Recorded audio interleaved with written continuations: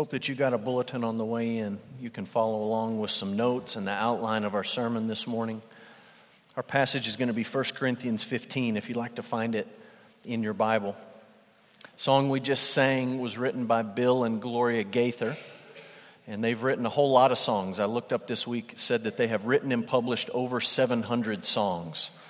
And some of you guys, you love the Gaithers, you like the Gaither homecoming, all that stuff. Some of you guys say, Gaithers really aren't my thing. Southern gospel's not my favorite style of music.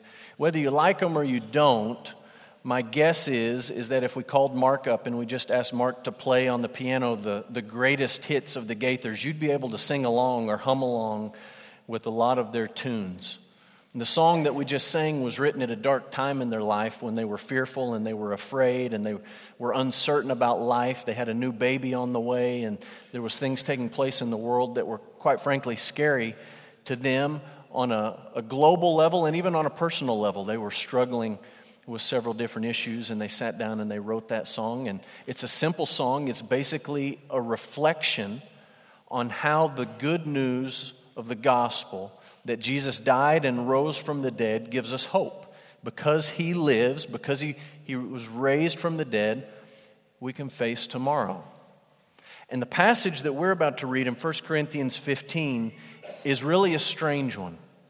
It's like the dark alter ego to the Gaither song, Because He Lives. It's a passage where Paul stops for about 8 verses and he just thinks about what would be true if Jesus had not come back from the dead.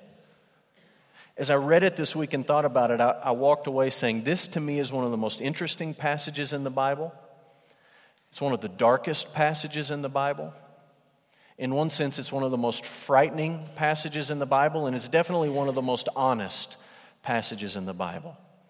And what I want us to do is to read these 8 verses where Paul sort of works through in his mind what would be true if Jesus were not alive. And then we're going to read one verse where he sort of turns the corner in verse 20, and we're going to use that as a springboard to talk about the resurrection. So you follow along in your Bible, 1 Corinthians 15, beginning in verse 12.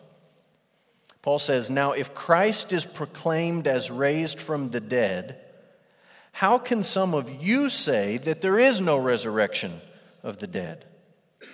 But if there's no resurrection of the dead, then not even Christ has been raised. And if Christ has not been raised, then our preaching is in vain, and your faith is in vain. We're even found to be misrepresenting God because we testified about God that He raised Christ, whom He did not raise, if it is true that the dead are not raised. For if the dead are not raised, not even Christ has been raised. And if Christ has not been raised, your faith is futile and you are still in your sins. Then those also who have fallen asleep in Christ have perished. If in this life only we have hoped in Christ, we are of all people most to be pitied.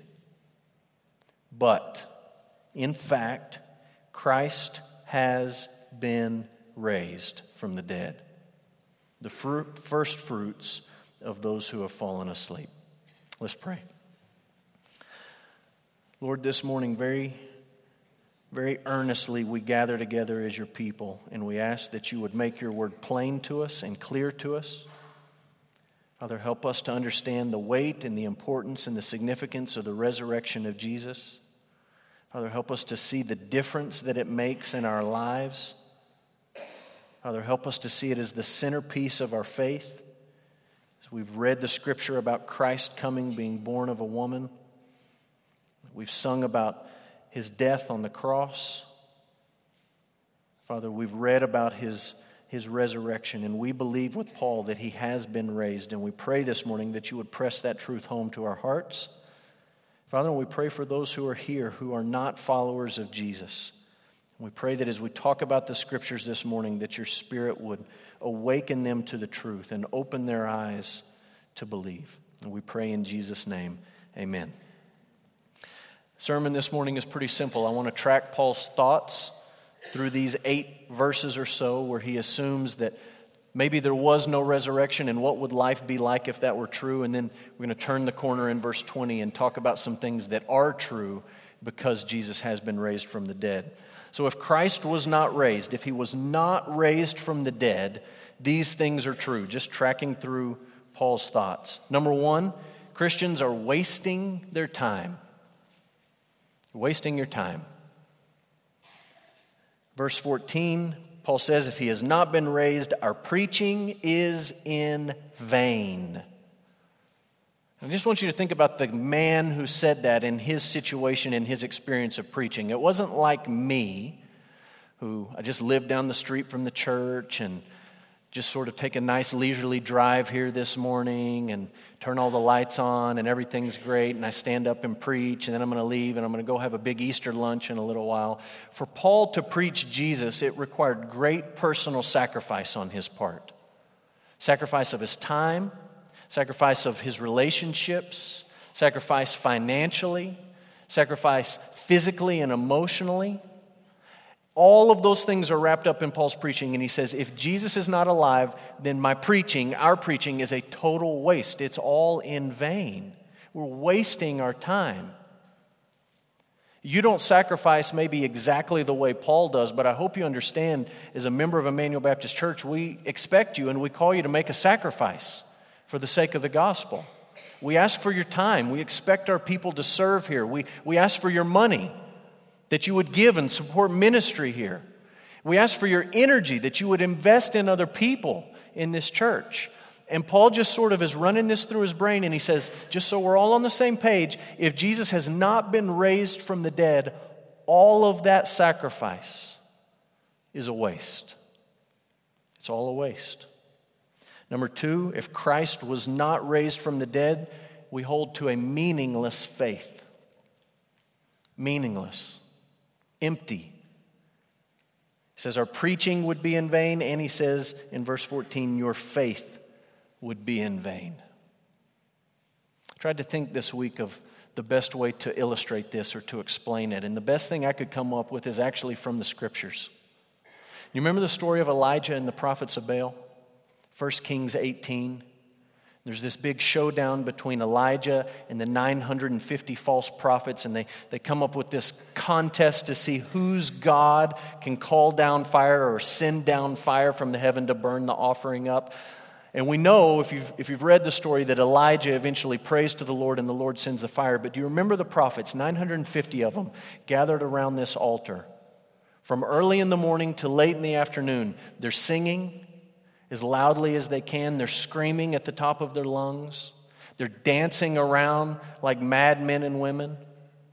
They're cutting themselves with knives to try to get the attention of Baal.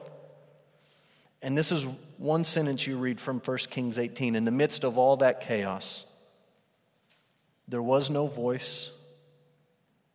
No one answered. No one paid attention. There's a lot of religious activity going on, and it's all completely meaningless. And that's exactly what Paul is saying. You can gather together and sing. You can put your nice new shirts and dresses and hats on. You can get all spiffed up for Easter. You can make a big deal of it. You can do a Good Friday worship service, and you can do all the stuff. But if Jesus has not been raised from the dead, you understand that no one is listening. There is no voice, and no one is paying attention. Number three, if Christ was not raised from the dead, Christians promote a lie about God. A lie about God. Verse 15. This is a heavy verse. The whole passage is heavy, but he says this in verse 15. Christ has not been raised. We are even found to be misrepresenting God because we testified about God that he had been raised. We did not raise if it is true that the dead are not raised. For 2,000 years, if Jesus has not been raised, you are now part of a 2,000-year lie, a charade, a game, a con. It's all a lie. Number four, if Christ has not been raised, Christians are still dead in their sins. Dead in their sins. Verse 16 and 17. If the dead are not raised, not even Christ has been raised. And if Christ has not been raised, your faith is futile and you are still in your sins. I don't care if you believe in Jesus. I don't care if you believe in the Bible. If you're here this morning and you say, this is just a whole bunch of mumbo jumbo, I just came with some family so I could eat a honey glazed ham later or something like that. There is one thing that we can all agree on, and that thing is that there is something wrong with us. You can't deny that. There's something inherently not right with human beings. And if you don't believe me, let's sit down and watch the news together. Or let's go down to one of the high schools and let's sit in a 10th grade math class together. Or let's go down the hall to the nursery where our kids are and watch. Or if you want to get real personal, just look in the mirror. Or I can look in the mirror. Sin is an undeniable reality in this life. And Paul says, if Jesus has not been raised from the dead. Yes, it's important that we celebrate Christmas and he was born. Yes, it's important that we celebrate Good Friday and the cross. But if he has not been raised from the dead, you and I still have a massive sin problem before God that we can't deal with on our own. You're dead, Paul says, in your sins. Number 5, if Christ has not been raised, Christians who have died are dead. Really dead. Verse 18. Those who have fallen asleep in Christ have perished. The Bible uses this image many, many times of falling asleep. When it talks about Christians, it talks about believers who die. It says they've fallen asleep. And it's not a sort of Pollyanna denial of the reality of death or the pain of death or the finality of death. It's just a way of saying, especially in the New Testament, we don't believe that physical death is the end of us. We believe there's something else, that your soul lives on. And Paul, just being very brutally honest, says, no, you understand. We've been in the book of Philippians, and he says, for me, to live is Christ and to die is gain. And it's gain because I get to go be with Jesus. To be absent from the body is to be present with the Lord. He's got all these ideas in his mind and in our minds. We go to be with Jesus. And he says, you understand, if Jesus has not been raised, there's nowhere for you to go and no one for you to go to.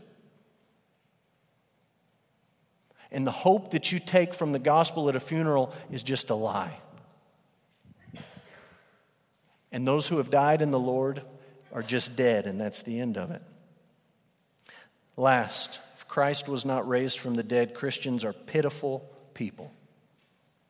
Pitiful people. This is the great irony of the whole thing when you think about it today. Because in our culture, in our society, Christians are the ones who have come up with this annoying sort of patronizing phrase where we look at people and we say, oh, bless your heart. Oh, bless your heart. And you say that to somebody that you feel sorry for, somebody that you pity, somebody that is in a situation you don't want to be in. We just sort of, oh, bless your heart. And that's basically what Paul is saying in this passage. He's saying, if Jesus is really dead and he did not rise 3 days later like the scriptures say, bless your hearts. You're pitiful. You are the most pitiful people on the planet if Christ has not been raised.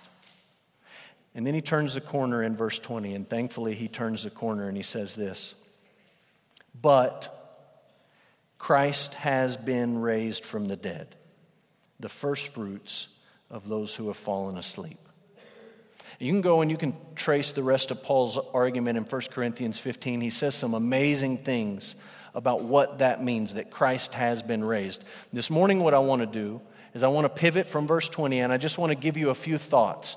Because Jesus has been raised from the dead, because verse 20 comes after verse 19, and Paul says, he has been raised, here are some things that are true, and you can take them to the bank. Number 1, the scriptures are trustworthy. Believe it. Mark it down. It's certain. It's unshakable. Listen to me. When somebody dies and comes back to life, never to die again, that person has the authority and the right to tell us what to believe. That's the kind of person you listen to. Jesus died.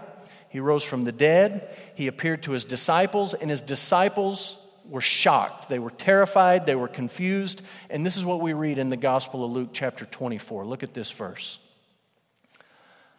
Jesus said to them, "These are my words that I spoke to you while I was still with you, that everything written about me in the law of Moses and the prophets and the Psalms must be fulfilled." Jesus says, why didn't you believe it?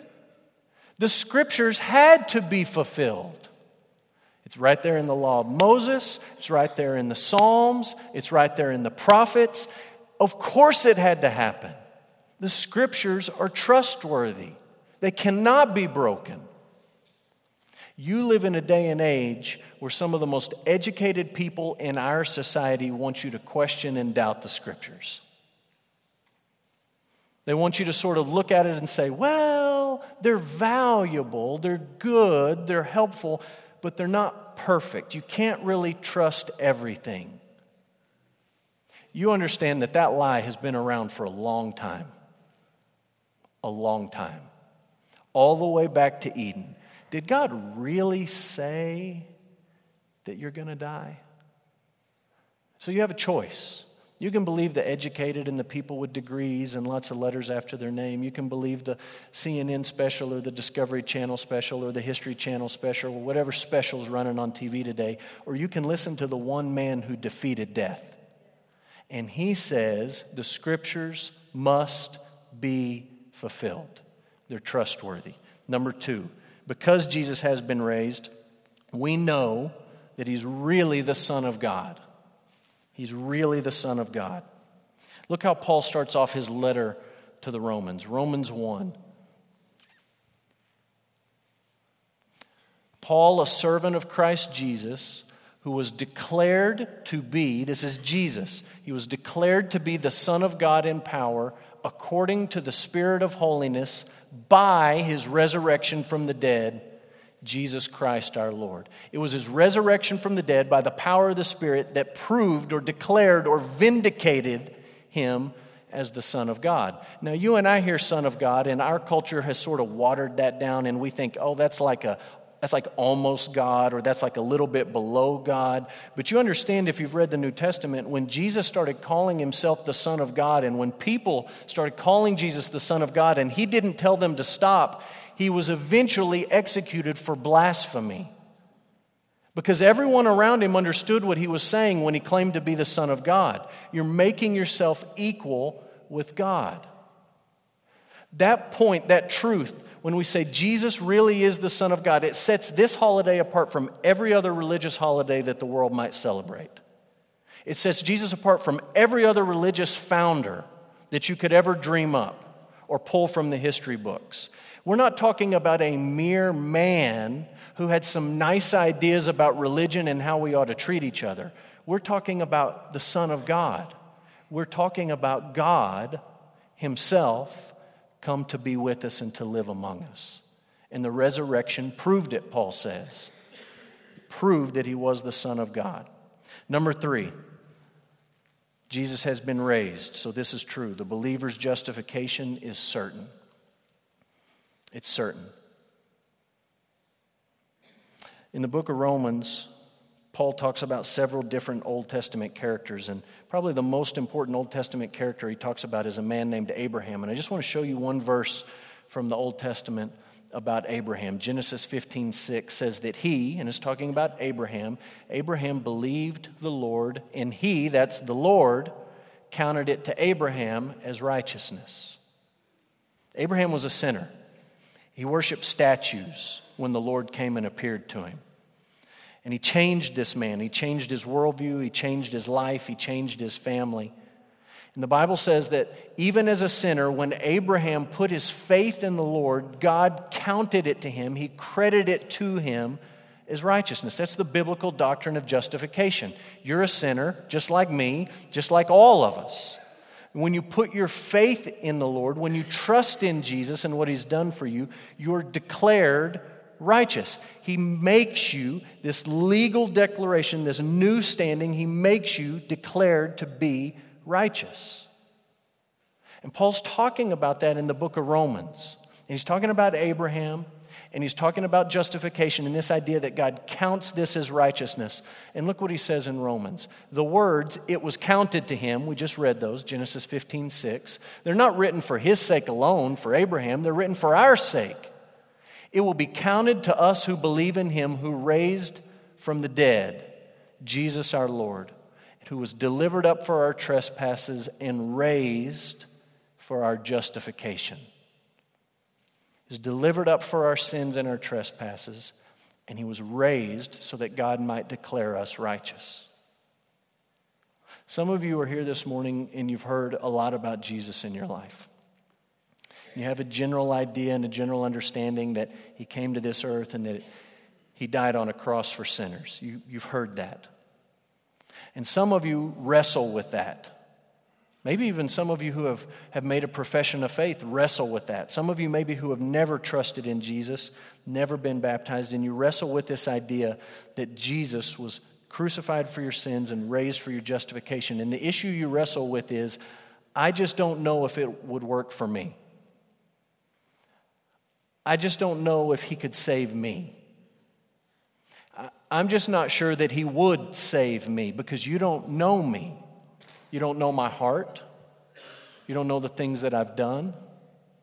You don't know how many times that I've done them when I said that I wouldn't do them again and I just keep going back to it. You don't know the things that I've thought, the things that I've said, the things that I've felt. And you just sort of wonder, I don't know if it would work for me. And what Paul is saying in Romans 4 is, it'll work. He was raised for your justification. And if you ever have any doubts or any questions about whether or not God's grace is strong enough or powerful enough or big enough to make a sinner like you righteous in God's sight, all you have to do is remember, Christ was raised. Christ was raised. He was raised for our justification. He was raised. That means my justification when I put my faith in Christ is certain.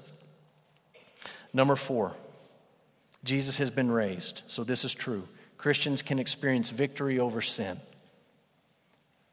Victory over sin.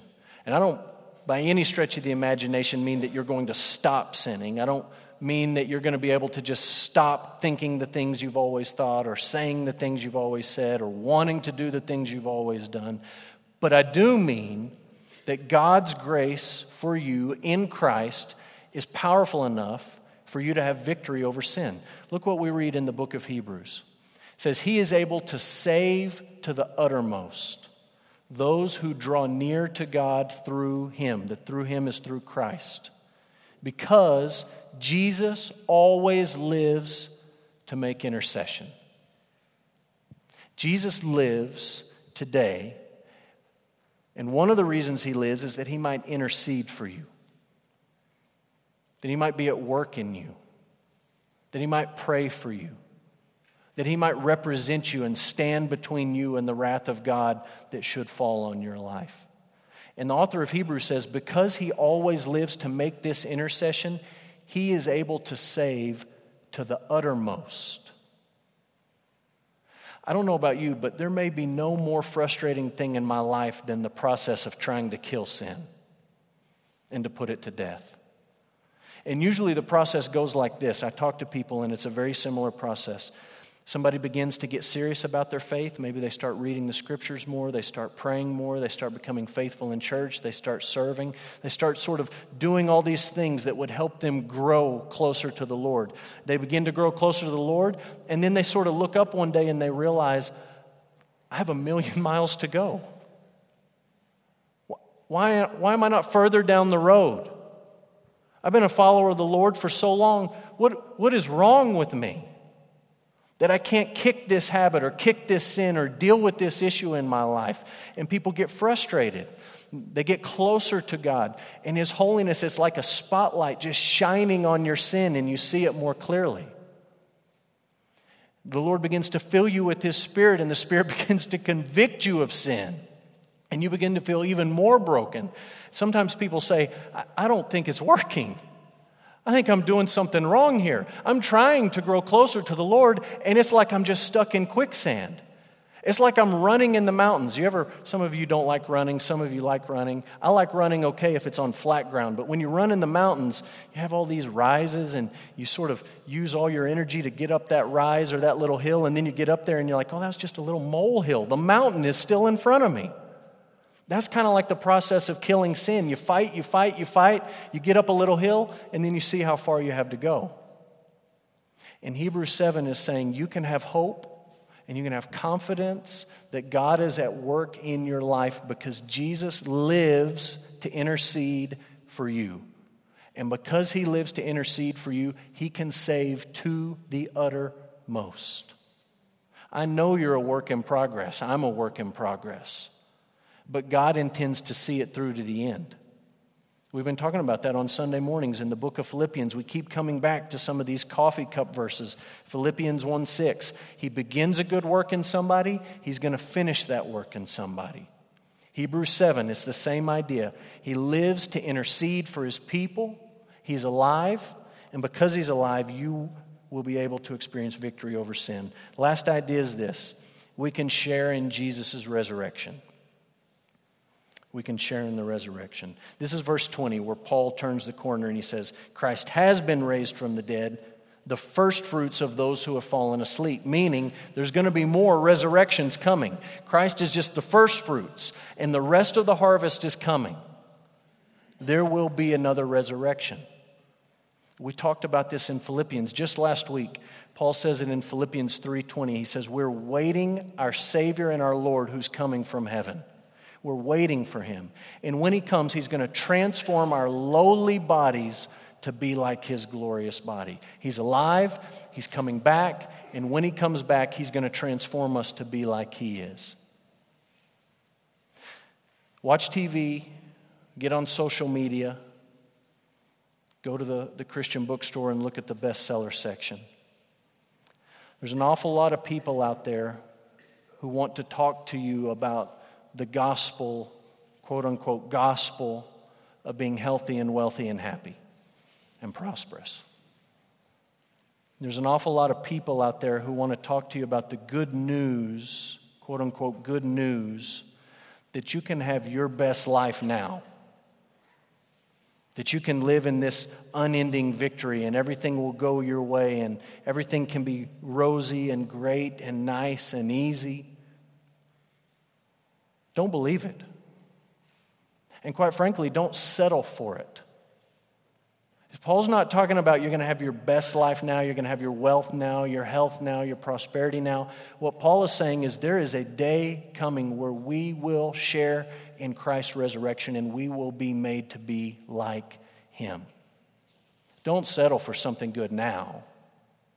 Cash it in for something greater later. You look at this passage and you listen to Paul and he says, Christ has been raised from the dead. And you've seen the dark side of what it would mean if he had not been raised, and you see the hope of the gospel and the things that are true, and you walk away with the Gaithers and you say, because he lives, I can face one more day. Because he lives, I have hope. I can defeat sin in my life through God's power in me. I can know that I've been forgiven and justified. I can trust God's word as a rock underneath my feet. And I have hope that one day resurrection is coming. Let's pray. Father, we're grateful for your word. We believe that it's true. Father, we believe that Christ has been raised. Father, and what great hope we have as your people. Because death and sin and Satan have been defeated. Father, we pray that we would not set our hopes in this world and in this life, but we would set them in Christ and in the resurrection that he's promised to share with his people. Father, we pray for the folks in this room who don't know Jesus, and we pray that today they would trust in him. They would believe that because he was raised for our justification, they can be made right with you. Father, I pray for those in the room who are battling sin and fighting sin in their life. And Father, I pray that Christ would continue the work that he's started in us. that he would save us to the uttermost. Father, be honored as we lift our voices to sing, as we respond to your word in worship, and as we trust in your promises. We pray in Jesus' name, amen. I'd like you to stand up.